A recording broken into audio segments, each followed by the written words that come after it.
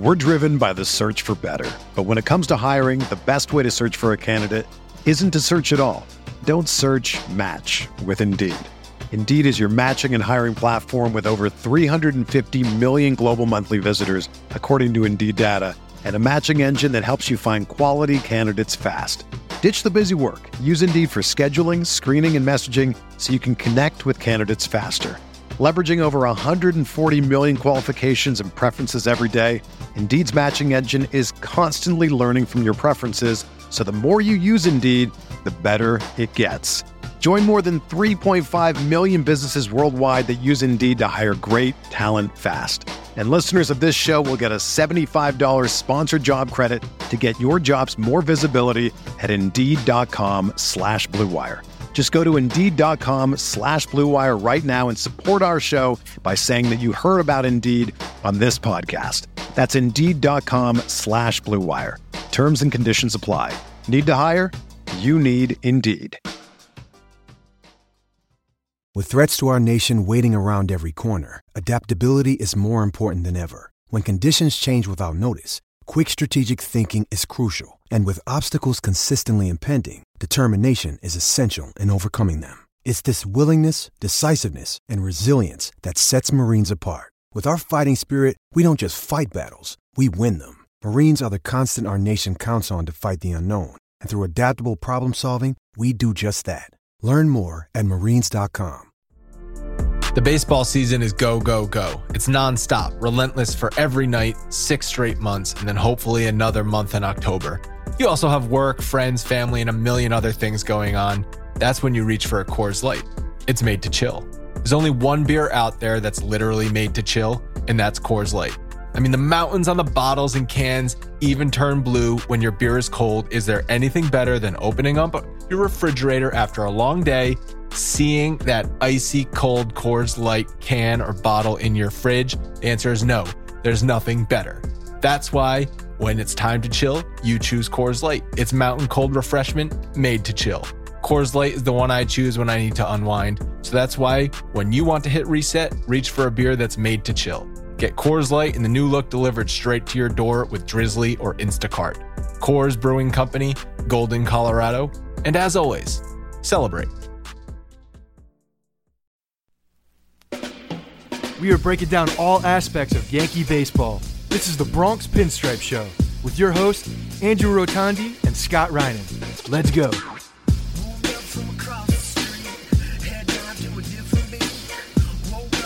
What's going on, everybody? This is the first Bronx Pinstripe Show of the new year. I hope everybody out there a great and happy new year. Today, Scott and I are joined by Justin McElrath at JTMac21 on Twitter. He writes for Bronx Pinstripes as well. Justin, what's up? How we doing? Happy New Year. Thank you. Yeah, good. How have you been? I haven't seen you since our outing over the summer. Yeah, some minor things have happened. I actually got married the week after that, so just minor life change. Yeah. Yeah, so you guys were getting, as I saw you guys, and you guys seemed pretty calm considering you were only a week out of your wedding. Yeah, it was the calm before the storm, I guess you can say. And I saw you went to Hawaii on your honeymoon. I saw the pictures on Facebook. We did. It looked like a terrible time. Awful. Never go there. Yeah, no, that's, I look at them almost every week, and I miss it tremendously, so I got to get back there sometime. Yeah, I don't blame you. Scott, how was your New Year? New Year's Eve was very, very subdued. We, my wife and I, just kind of hung out. We'd been traveling quite a bit, so we kind of took the night off and toasted some champagne at home with our dog. But it was good. It was good to have kind of a night off in that respect. So that was good. And Justin, you're torturing yourself by looking at those pictures every day, man. I know. It's not only me. My wife brings them up. Yeah, so I also had I actually did not have a calm New Year's. I had a calm weekend after that because I went pretty hard on the night of.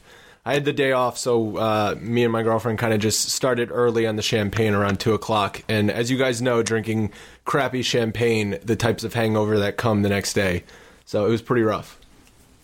And that the champagne hangover is totally different than, like, you know, if you're drinking like IPAs or if you're drinking liquor. Like, liquor will just knock you out for like 5 days me at least, because I'm 35 years old, literally a week if I drink liquor. But champagne, you just wake up with like a blazing headache. It's just like it's like super intense, and I don't think it lasts as long. But they're bad, real bad for at least a day. Yeah, and with each passing year, it gets worse and worse. Yes, it does. And yes, it does. Now that 100%. you're in the mid-30s, it's got to be pretty rough. Yeah, well, I was bad for a while, then I kind of rebounded, and I got really good again. It was like, but when I was like late 20s, like really early 30s, I had terrible hangovers. But now I've become a seasoned pro again, and I'm back on the good train. So yeah, I can handle things now. I just don't drink as much liquor. That's the deal. Well, you're also probably feeling like you have a hangover because your Jets and Fitzpatrick ran out of magic over the weekend in Buffalo. So sorry to see that happen. Yeah. It was unfortunate. It was a pretty tough game to watch. I kind of felt it from the beginning of the game. It just didn't seem they just were not firing when they came out. I didn't understand why Chris Ivory wasn't playing. There was just a whole bunch of stuff that I didn't understand what was going on, and just too little, too late, and Fitzpatrick, that interception in the red zone with what, under 10 minutes left in the fourth really hurt. Yeah, that was backbreaking. That was he didn't. I mean, it looked like he forgot he played for the Jets and thought he was still playing for Buffalo. He threw it right to that guy. Yeah, it's one of the, look, they've been aggressive. They've been winning for the past, 5-6 games, that streak. And one of the big reasons is because they've been very aggressive. And so, I mean, it's hard to fault them for being aggressive and staying aggressive, because that's what kind of got us there, or at least to that point. So, I mean, look, the dude puts it all out there. He had a terrible fourth quarter. It happens. Same old Jets. So we have like a hodgepodge of NFL fans on the site. Obviously, we're all Yankees fans, but we got a Jets fan. I'm a Patriots fan. A few Giants fans. Justin, you're a Cowboys fan. Your season has been over for a few weeks now. So, weeks, let's talk months. Yeah, a few months, pretty much ever since Thanksgiving. I think that was the nail in the coffin. That definitely was. It's been a rough ride for us. I like to say that it was just Romo being out, but there's a lot more going on than just Tony being out. So we'll see what happens. It's got a long way back. Yeah, Jerry Jones' world was not really going well this year. One thing I did want to ask you, though, because obviously all these reports that Johnny Football is still just getting drunk before practices and not really showing up to meetings, doing Johnny Football things. He's actually said he wants to go to the Cowboys. How would you feel about that? Well, I don't blame him for drinking his way out of Cleveland. But as for being a Cowboy, I'm starting like a circus down there with him and Hardy and, what Dez has on the sidelines sometimes. I've gone back and forth. I could see it as a backup, learn from Tony.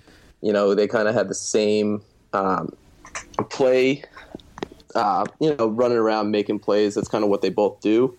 I'm just not in for the headache for Johnny. You can find another backup that's more serviceable and less headache. I mean, I feel like Jerry Jones just wants him on the team so he can party with him. Oh, I'm sure. I mean, I think there's a conspiracy that Jerry was like, Johnny, just get drunk, get out of Cleveland, I'll get you to Dallas. I think that happened on draft night. Is it a good idea to bring him closer to college? I don't think it's a good idea. No, it's really not a good idea to have him anywhere, but he finds his way into these issues too. But the thing about Texas as well is there's a lot of very big rivalries in the state of Texas, and I feel like there are different fans all over the place, and they'll just look for trouble. They'll look to like get him into trouble. This dude is not safe in Texas at this point in his life, especially if he's playing for the Cowboys. It's just a bad idea all around. I would 100% agree with that. I mean, I'd like to watch it from the outside. I'm not going to lie, because then the Jets are not. I mean, the Jets haven't really been the circus since Rex Ryan left, which I appreciate. They just do the same thing on the field at the end of the season, but at least off the field, we're not the guys anymore. So, watching someone else do that, I'm okay with that. Yeah, I mean, no matter what, the Cowboys are going to be in the spotlight. ESPN's going to, be loving or hating whatever they do. So Johnny's just another element. First of all, he's not very good at football. I don't think he's ever going to be a good NFL quarterback. He's tiny, first of all. He doesn't have the size to be a mobile quarterback like Cam Newton or one of those guys. And he doesn't look like he has the mental capacity to be a quarterback either. If he can't even focus for 16 or 17 weeks a year, not getting belligerently drunk in Vegas every other weekend. It's not even that. He doesn't have the mental capacity to keep the stuff off of social media. I mean, he's literally like singing with a loco, whatever those things are called, into the camera. Into the camera. Like, dude, really? You're clueless. Well, do you guys remember when Four Loko had both energy and liquor in them? No, I stopped with Sparks. I never graduated into the Four Locos. So I still have a Four Loko in my refrigerator that has both energy and alcohol in it. I'm saving it for a very, very special time. Oh, wow. It's also probably going to kill me because it's 4 years expired at this point. Yeah, I don't think that gets better with age. I was going to pop it for the Super Bowl last year, and then I just totally forgot about it. It's probably better off, though. Yeah. All right, some other big news around football. Today was Black Monday in the NFL, meaning it's when all the coaches and GMs get fired. The big one was Coughlin getting fired or parting ways with the Giants. That was probably expected by a lot of people, but I still kind of thought maybe the Giants and him would see what happened for one more year. I feel like every time he's on the ropes, he bounces back in a good way. But this was, I guess, the final straw for him with the Giants. Other guys that are gone, obviously Chip Kelly with the Eagles. The Browns fired everybody, and no surprise there. Poor Jim Tomsula, who just seems like he wants to run through walls with the 49ers, is gone. And Chuck Pagano is probably going to be gone as well. So the question I have for you guys, if you were a head coach looking for a job, would you rather go to the Giants or the Colts? Justin, where would you rather go? This is going to kill me, but I think the Giants is a better job. I've always said anything bad about Eli I could at any chance, but I think I'll preface this. I'm not a luck guy, so I think Eli, even in his later years, is a better quarterback. And with Beckham, Cruz coming back, I think they found something in Rashad Jennings too.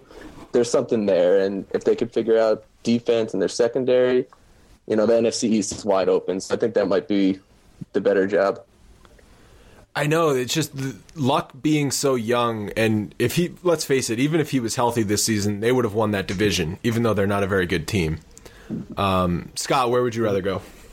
Yeah, I'm taking the young quarterback. And, I mean, one, you don't know who's going to be the offensive coordinator next year for the Giants as well. So, I mean, if you're a new coach, you want to keep McAdoo, are you going to bring in your own guy? And then Eli's changing systems again at 35 years old. So, I don't know. You got to look at the Eli Manning face every day in practice. I wouldn't want to do that. Yeah, there's a lot of things that I wouldn't want to deal with, I think, with the Giants and Eli Manning at that point. So I would definitely go with the Colts and go with Andrew Luck. I could totally see Sean Payton going over there and taking over that job and turning Luck into just an all-time great. Yeah, he's got everything he needs. That would be a good fit because obviously he can coach quarterbacks and he can coach offenses. You saw what he did with Drew Brees. So, yeah, that would probably be pretty good. I might have to lean towards the Giants only because I feel like that's a cornerstone franchise in the league, sort of like taking the Yankees' job as a coach in baseball. So I don't know if you could pass that up. But, yeah, I mean, it's definitely should be interesting seeing what the Giants do. All right, next week, obviously, is the playoffs. The matchups are set, so I want to go around and just get your guys' picks for the upcoming matchups next week. First game is the Chiefs at the Texans. Scott, who are you taking in that game? So the number 4 seeds, the Texans. I think the Chiefs will be favored in that game. So I'm actually going to go with the upset. I'm going to go with the Texans. I think their defense is playing really well right now. And the Chiefs on the road, 10-game win streak for the Chiefs. I know. I think something's they're due to lose at this point. You think Andy Reid is gonna really make his stamp like he usually does in crunch time?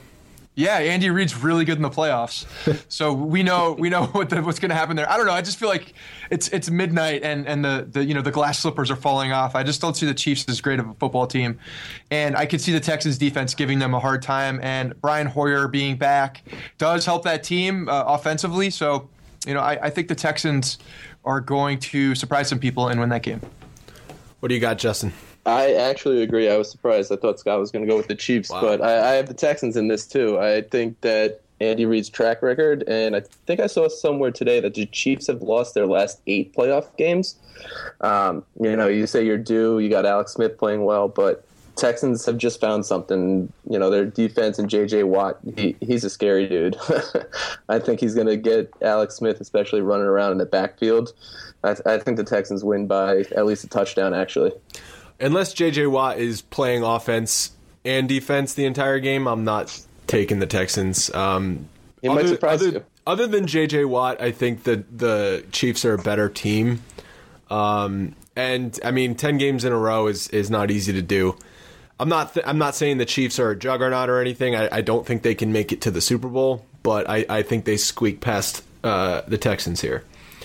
All right, next game is the number 6 Steelers, who are a very hot team, at the Bengals, who are a very cold team, especially without their starting quarterback, the Red Rocket. Justin, who you got? I've been leaning Steelers the whole week. If they got in over the Jets, which they did, I'm sorry again, Scott, but I'm actually going to pick the Bengals. I think losing D'Angelo Williams is a big hit for that offense. I'm really not even sure who their next guy up would be at this point. I know they got all the receivers and Big Ben, but Bengals at home, I think their defense kind of turns it up and they get a playoff win, even with McCarron if he starts.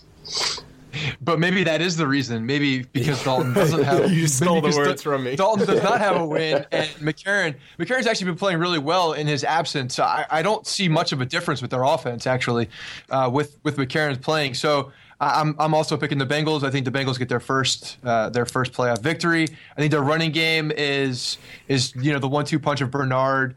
And Hill is too good. The Steelers' defense is trash. Yes, they can put up points, but I think the Bengals can slow them down enough, and I think the Bengals take that game.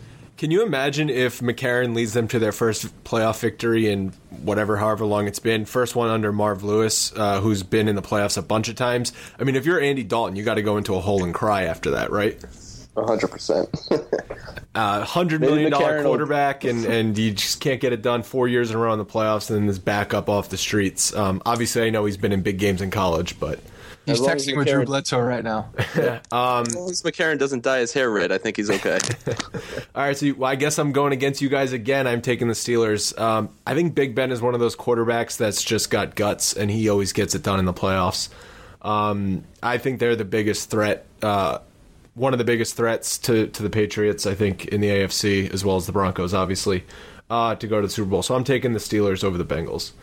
All right, the Seahawks at the Vikings on Sunday. And I don't know if you guys watched that Packers-Vikings game last night, but it was sort of like, no, you win the game. Both of those teams were saying that because I don't think either of them wanted to play the Seahawks. Scott, who are you taking in this game? I think the Seahawks are going to just trounce the Vikings. And the Seahawks are holding back a little bit. I think Marshawn Lynch has been just like resting up, getting ready for the playoffs.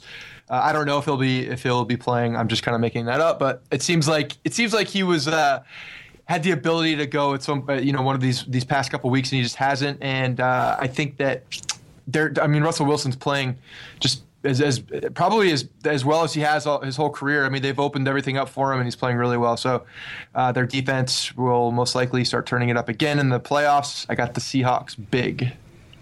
Justin? Yeah, it looks like I'm riding Scott's coattails again. I do have the Seahawks, and I think it comes down to the matchup between Russell Wilson and Teddy Bridgewater. The experience is on Russell's side, and I just don't know if I trust Bridgewater making the big 3-4 throws that he has to on that defense. And I think I saw something again today that Russell Wilson in the second half of the season, 25 touchdowns, 2 interceptions. That's crazy. That's unheard of. Especially Jimmy Graham went down and their offense got better. Yeah. I didn't know if he was a great fit for that offense. I thought he might have found his way into it, but yeah, they propelled into something you don't want to see. And unfortunately, the Vikings do have to this week. And outside the Vikings, outside Adrian Peterson on the Vikings, they don't have any playmakers. Stephon Diggs, is that who we're looking at as a playmaker? I just don't see it. I don't see it on that team as far as anybody who can beat that secondary. They shut down, they start loading the box, and they make it tough sledding for AP. I don't see other guys outside beating them. Randy Moss is – oh, wait, this isn't 2006. Never mind. Yeah, Seahawks in a landslide on that one. This might be the toughest game to pick. Packers at the NFC East Redskins. Justin, who are you taking in this game Sunday night? I don't want to, but I'm picking the Redskins. I think they're just clicking, and they played at another level at home. Kirk Cousins has really picked it up this year, which was a shock to me. I did not see this coming at all. And the Packers just play to play. I don't know who they are anymore. Receivers don't get open. Eddie Lacy is eating his way to the line and falling backwards. Yeah. I just don't trust him, so I'm going to take Washington at home. Yeah, same page. I mean, Kirk Cousins is a different quarterback when he's playing in at FedEx. The Packers, they look like a shell. They just look done. So, yeah, I mean, I have a 30-year bet with my 13-year-old nephew. So, with the Redskins to not win a Super Bowl, but I think they will win one playoff game. So, logic tells me, take Aaron Rodgers. He's the best player on the field. But that hasn't really mattered the last few weeks for the Packers. They look totally lost. I mean, they got absolutely crushed in Arizona, and their offenses looked terrible without Jordy Nelson all year. Devontae Adams didn't really do anything. Like you said, Justin, Eddie Lacy's just fat and not very good. I think Starks is a better running back at this point. I don't know why they don't use him more. I think I'm taking the Redskins as well. They seem like they're playing much better than the Packers right now, and I guess you can take a hot team at home in the first round of the playoffs. All right, so it should be good. Playoffs this and the next weekend. Next 2 weeks of football are always my favorite of the season because there's 4 awesome playoff games on. So definitely looking forward to that. All right. And I don't care about football anymore at all. Oh, poor baby. Join the club. Yeah. Well, at least I'm still holding the fort down over here. Somebody's got to. All right, so I wanted to get into some Hall of Fame talk. Justin will be putting up an article on the site in the next few days.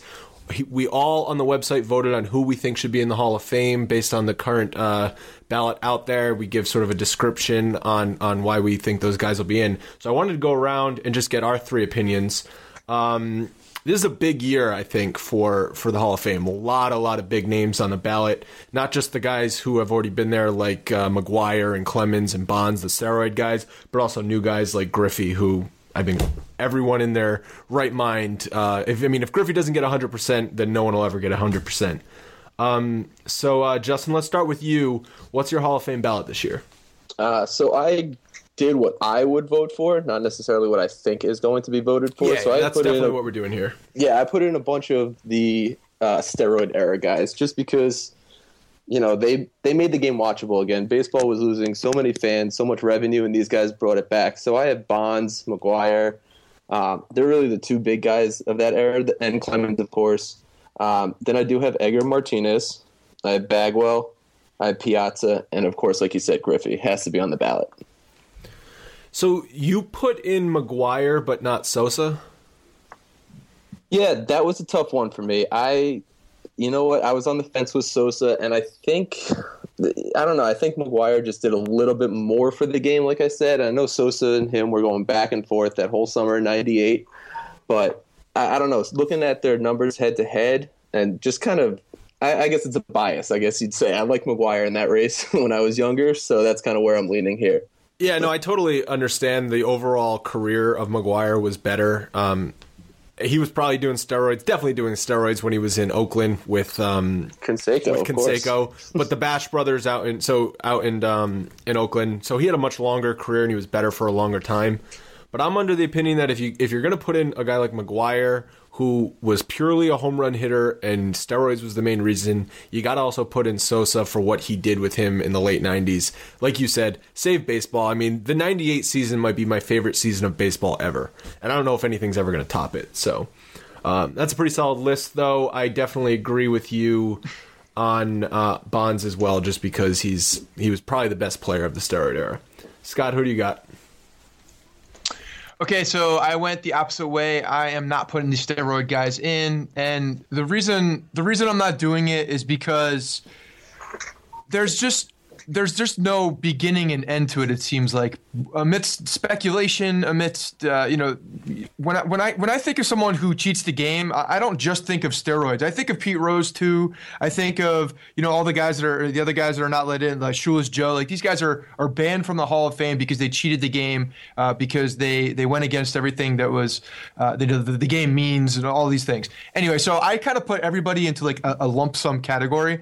To me, if you're not putting in Pete Rose, if you're not putting in some of these other guys, then you should not put the new cheating, the steroids, into the Hall of Fame at that point. So I have a very short list that I'm going to be putting in this year. It would be Edgar Martinez, who is one of the best hitters I've ever seen in my life.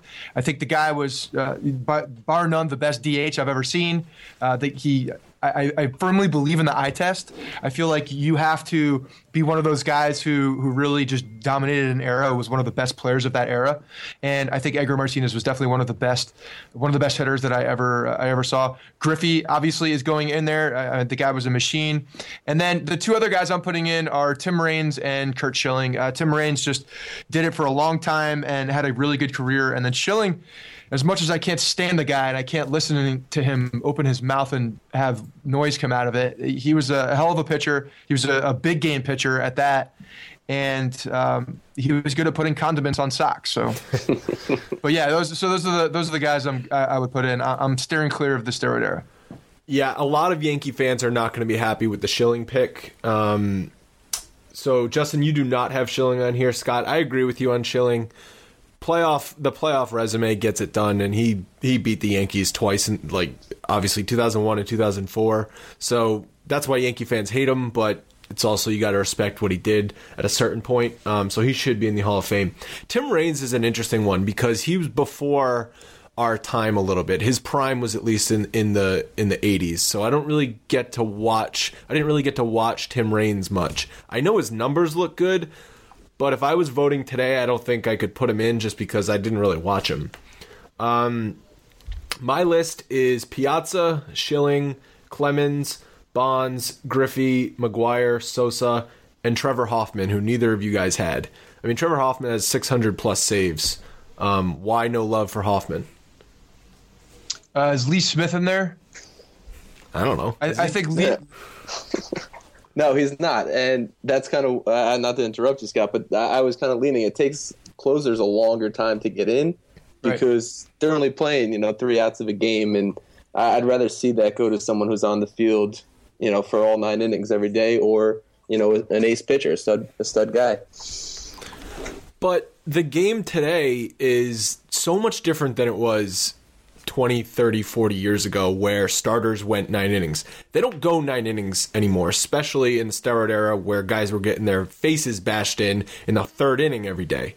So Hoffman was more important than a closer was in the 60s because that's just the way the game was, just like Rivera was so important to the Yankees. I'm not comparing the two. Rivera was obviously better. He has the playoff wins and all that stuff.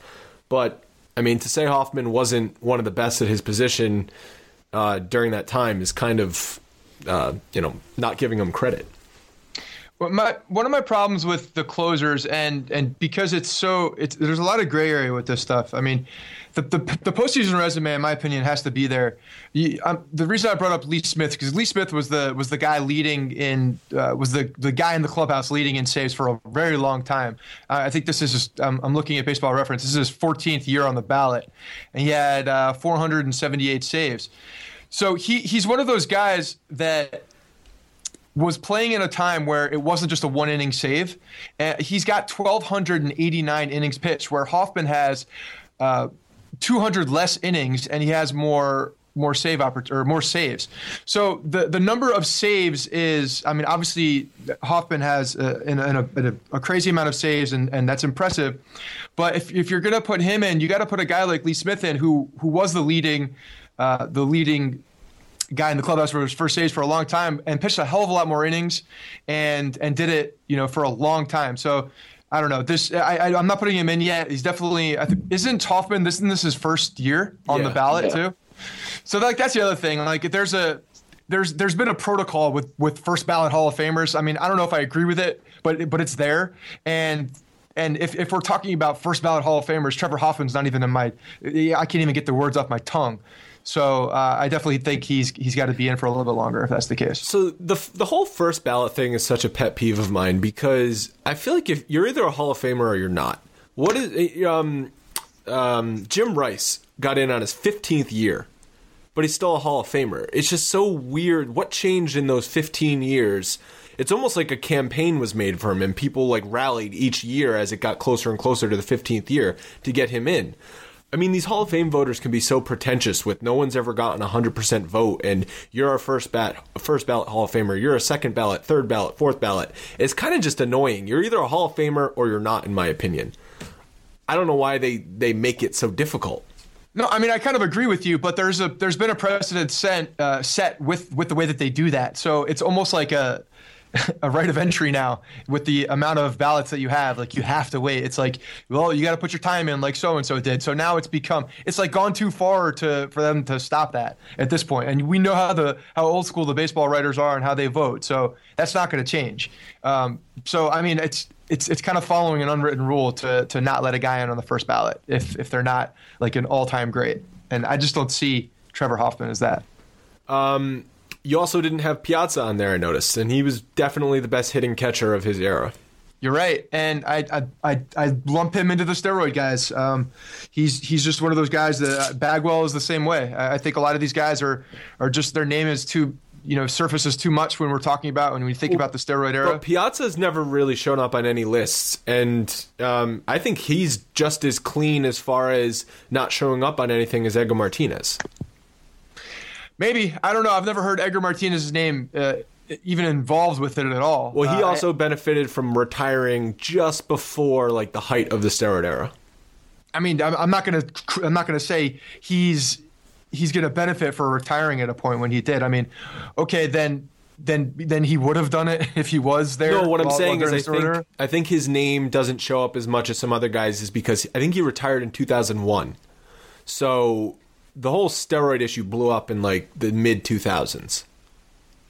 Okay, I don't know. I don't see him as Piazza has been kind of linked to a lot of these things. And these lists, the names that have been leaked are not all the names. We all know that there are names that have been gone away.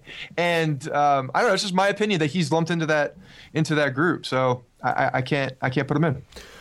What do you guys think about Messina? He didn't show up on any of our ballots. Obviously, Yankee, longtime Yankee, unfortunately retired or got there right after they went on their. He bookmarked the World Series. He came in 2001 and then he left in 2008.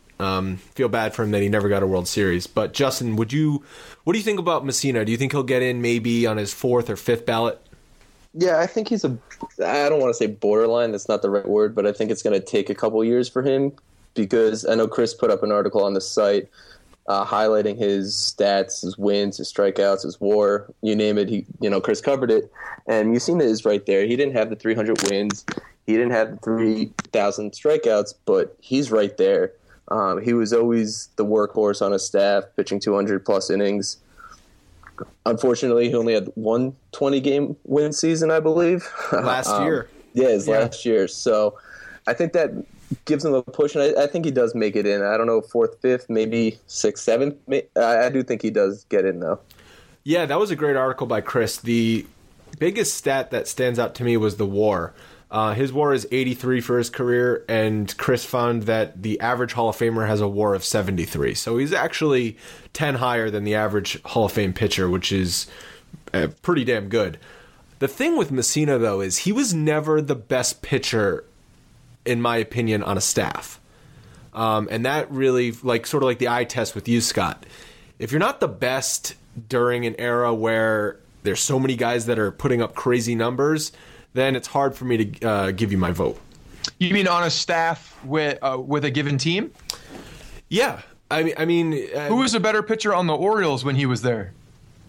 I'd have to look it up. I guess maybe he probably was the best pitcher on that staff, but did he ever put the fear of God into you when he stepped on the mound?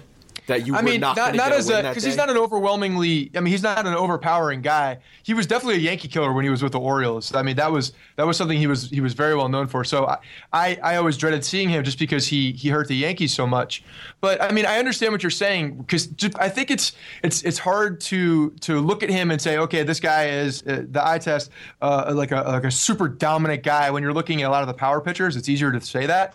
But with a guy like Mussina, who kind of nibbled around and wasn't on great teams, it's harder to look at that. That's when you start looking at numbers and you start looking at the stats. But I think Justin made a good point in the sense that he's going to be, I think, really considered a lot more in a few years, because the writers are going to start to get away from the 300 wins and all the big numbers that you've always had to achieve to get into the Hall of Fame. One, for pitching, because now of the specialties, there's so many specialty pitchers, and the wins are just not as high as they're going to be. I mean, moving forward with baseball, we're not going to see guys get to those numbers. So you're going to see guys like Mussina, who are on the cusp. Their numbers are going to start to look more attractive, and that's when I start to see. I think he gets in. So. But I do agree. He's borderline. He's right on the edge.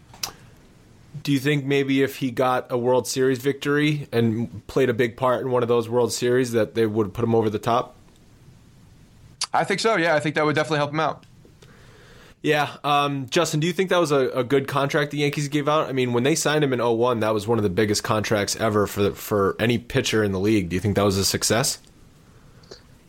Yeah, I mean, I would say so as a fan, but, he didn't get that ring, and that's what we all kind of judge these players on. Unfortunately, he just wasn't on one of those teams. But I just did look up his career stats, and he was in the Cy Young voting in the top 9 different times in his career. That's pretty good longevity. He just didn't make it up any, he didn't get that one award. If he did, yeah, he's in, no question. But he's right there. Yeah, I just remember in 2004, after the Yankees lost Pettit, Clemens, and Wells, they were really relying on Mussina to be the ace, and he just was not in 2004. And they didn't really have pitching across the board, so you can't really blame it all on him. But he took a big step back. I'm looking at his stats now between 03 and 04. He took a big step back that year, so I guess I hold that against him a little bit. All right, good stuff. So definitely looking forward to seeing that article up on the site. A couple other things we want to get to with the Yankees. So it's 1 week pretty much removed from the Chapman trade. Have had a little bit time to digest it. Scott, we didn't get your thoughts obviously last week. What are your feelings on the Chapman trade? Or sorry, not Scott, Justin. Oh, I'm pumped about it. I saw it as I walked in from work, and I had to double take. I wasn't sure it was really to the Yankees. I slid down my notifications, saw that Chapman was traded, and then I saw Yankees, and it made me pause. But I'm excited. I think he brings an element to this back end of the bullpen that somehow got better. I'm not sure how, but it did.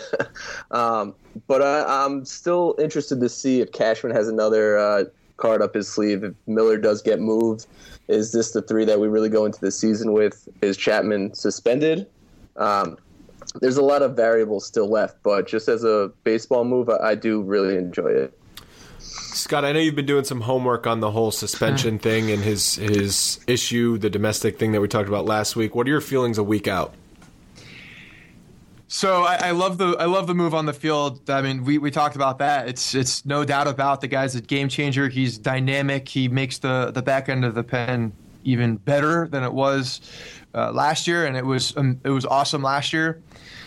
So yeah, I just went and read more about the incident that kind of occurred in Miami when he was with Cincinnati, and I read some of the police reports and just like all these things. It just seems like it was a bad situation. People got angry. There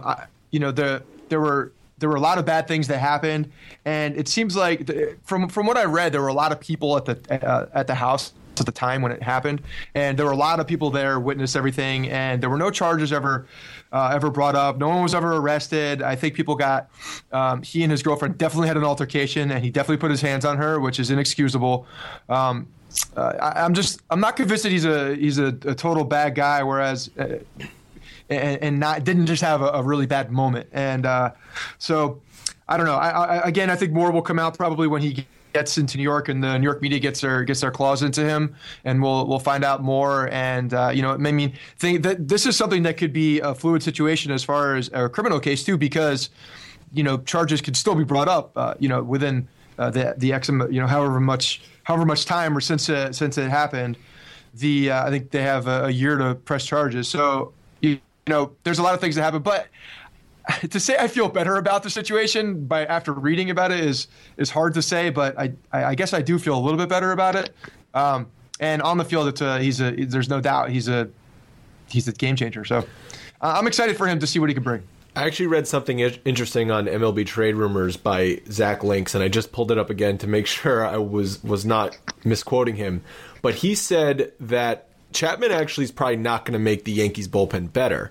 And the reason he's saying, or the stats he's using to back that up, is that the Yankees were 66-3 when leading after 6 and 73-2 when leading after 7 last year, which is just crazy stats. Miller and Betances shut the door pretty much every time. And he's like, well, the Yankees probably are not going to get better than that. And while that's true, what he didn't factor in is that what about all the times that they were in a close game in the 5th, 6th, and 7th inning, and Girardi had to bring in some scrub who gave up a 3-run homer? That's not going to happen next year because you can bring in a guy like Chapman, Miller, or Betances a little bit earlier than you could last year.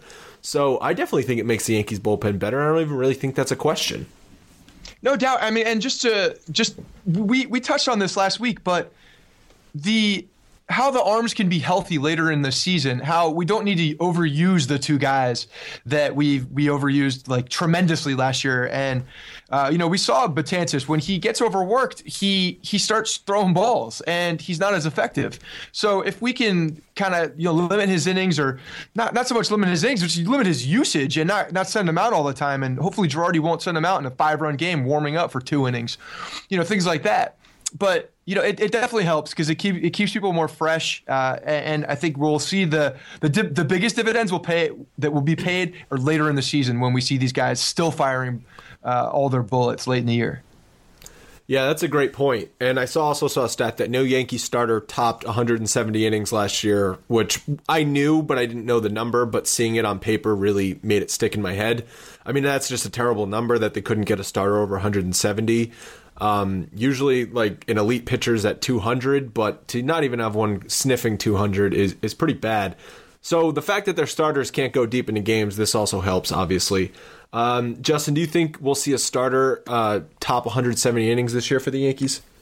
I sure hope so. There's so many guys from top to bottom that have question marks with injuries that it. This is a shocking stat, but it doesn't surprise me. You hope that Tanaka can, or hopefully Pineda can get his heads on straight, and maybe even Eovaldi can win 20 games as well, right? Well, we know Scott thinks he will. Yeah. Can of corn, baby. Can of corn. I am an Eovaldi fan. I will throw that in there, but it's still a question. I'm not sure that any of these guys are really that durable. So it's going to be a big part, but the bullpen will help out for sure. I think maybe I was going to say Severino has the best chance at topping 170 innings, but then as soon as I was about to say it, I was like, innings limit, so he'll get to 150, they'll shut him down for 2 weeks. So, I mean, it's crazy, but I don't know if they will have a starter get 170 innings. Yeah, I think Pineda or Tanaka are the two guys. I mean, if Eovaldi can go deep, you think that he has a good chance of it too. It's funny when you look back at this Yankees team. Where we have guys who didn't hit 200 innings. You look at the offense. We didn't have a guy who drove in 100 runs. There's just these numbers that we always hear about to have a successful offense. You need X amount of this, or no 300 hitter. Yeah, you need 300 hitter. We don't have these guys on the team right now that do these types of things all season. It's like we have guys who can do it at like 2 months at a time, and then they fade or they get hurt. And it's just like we haven't had someone who can be a stud all year long, on either side of the offense or pitching. We need some of these guys. We need a couple of these guys to really just step up and carry these stats in the team the entire year. We need Jacoby Ellsbury to stay healthy. We need Tanaka to stay healthy and to get out there every 5th day or 6th day. It's just, I don't ever think that's going to happen. Yeah. I mean, with Tanaka, I'm talking about. He just strikes me as one of these injury-prone guys where every year he's going to need to spend at least 15 days, if not more, on the DL. Yeah, I mean, he hasn't proven the otherwise yet, so we don't know. I mean, he's thrown a lot of innings in his life, so there's no way that it's probably not going to get much better, especially with his, all the concerns about his elbow, and everybody last year was kind of waiting for the shoe to drop, and it never did. There was a couple minor injuries, that were unrelated from what we heard, but you're right. I mean, he hasn't put it together, and it's definitely tough to say if he's going to, but. I think he's probably the guy that I'm looking to anchor it as far as innings. Nova, I know he had Tommy John surgery, but other than that, he's been a durable starter for them. There was a report by Nick Cafardo, who writes for the Boston Globe, that the Marlins are interested in possibly trading for Nova because he's a cheap starting pitcher, making $4.4 million next year. Justin, you alluded to it. You said Cashman might have another card up his sleeve. Do you think maybe trading Nova is that card? I'd like to see a bigger card if he does. I know there was a little smoke to flipping Chapman to them for Fernandez. If Nova was part of that, I think I'd be okay with that. But Nova at this point, just to get rid of him when they need starting pitching depth, it doesn't make too much sense when you're not getting much return on his value at this point. So unless it's a bigger part of a deal, it doesn't make sense to me. And that's just it. He needs to, if we're going to get any kind of value from Nova, and Andrew, you and I talked about this like a couple weeks ago, the value in him right now is packaging him with somebody else, and getting a return. Packaging a few guys and getting a one guy return, or something along those lines. Because yes, he can get deep into games. He can throw innings, but he's got zero value right now because of the Tommy John, and then he came back and was pretty much mediocre. So his value is nothing. The majority of his value is staying with the team and being that kind of safety valve at the back of the rotation. Yeah, he's a number 4 or 5 starter, and there's nothing wrong with that. Every team needs a 4 and a 5 starter. But what are you going to trade a 4 or 5 starter that's coming off injury in a bad year for? You're not going to get anything for him. So certainly not anything that is better than him right now, that can help you more than he could next year. So I agree that I'm not in the trade Nova camp at all. Not to mention he does have some upside. I mean, we've seen him pitch very well. If he can regain his form, his strength, and find kind of the old Ivan Nova, I mean that's a hell of a 4-5. I'll take that all day long. Yeah, and I mean, obviously CC is coming back. Maybe who knows how he'll be next year. But there's not one starter you can pencil in and say he's going to make 30 starts, which is a real issue. All right, so that's really it for the Yankees news. It's been slow since the Chapman news over the New Year. We're getting closer and closer to pitchers and catchers. That's towards the end of February, so that's going to be here before you know it. Justin, any last words before we get out of here? No, like you said, I'm putting out that Hall of Fame article either tomorrow, I guess Wednesday more than likely. So yeah, just look for that. I think it's a fun article to read, but no, that's all I got. I appreciate you guys having me on. Yeah, thanks a lot. And you can, again, follow Justin on Twitter at JTMac21. Be sure to do that and look for that article, as he said. Scott, any last words before we get out of here? No, I'm getting ready for spring training. Obviously, I told you before, I'm done with football at this point, so now I'm all focused on the Yankees. And, I really want to see what our final roster is going to look like so we can start breaking down positions and really getting into the actual guys on the team. Right now, it's just there's too much speculation still. I think with Cashman still looming with as Justin said, with some cards up his sleeve. So, we're definitely getting closer. It's almost baseball season, and I'm pumped up about that. All right, good stuff. We'll talk to you guys next time. Hey guys, thanks for listening to the Bronx Pinstripes Show. Make sure you find us on iTunes and subscribe so you can get all new episodes directly onto your phone. If you do like the show, We'd love for you to take a minute and give us a 5-star rating and review in iTunes. It really helps us out and allows us to create more shows. We're on Twitter at Bronx Pinstripes and the same on Facebook. You can always find us there talking Yankee baseball. Thanks again, guys, for your support. Really appreciate it, and go Yankees.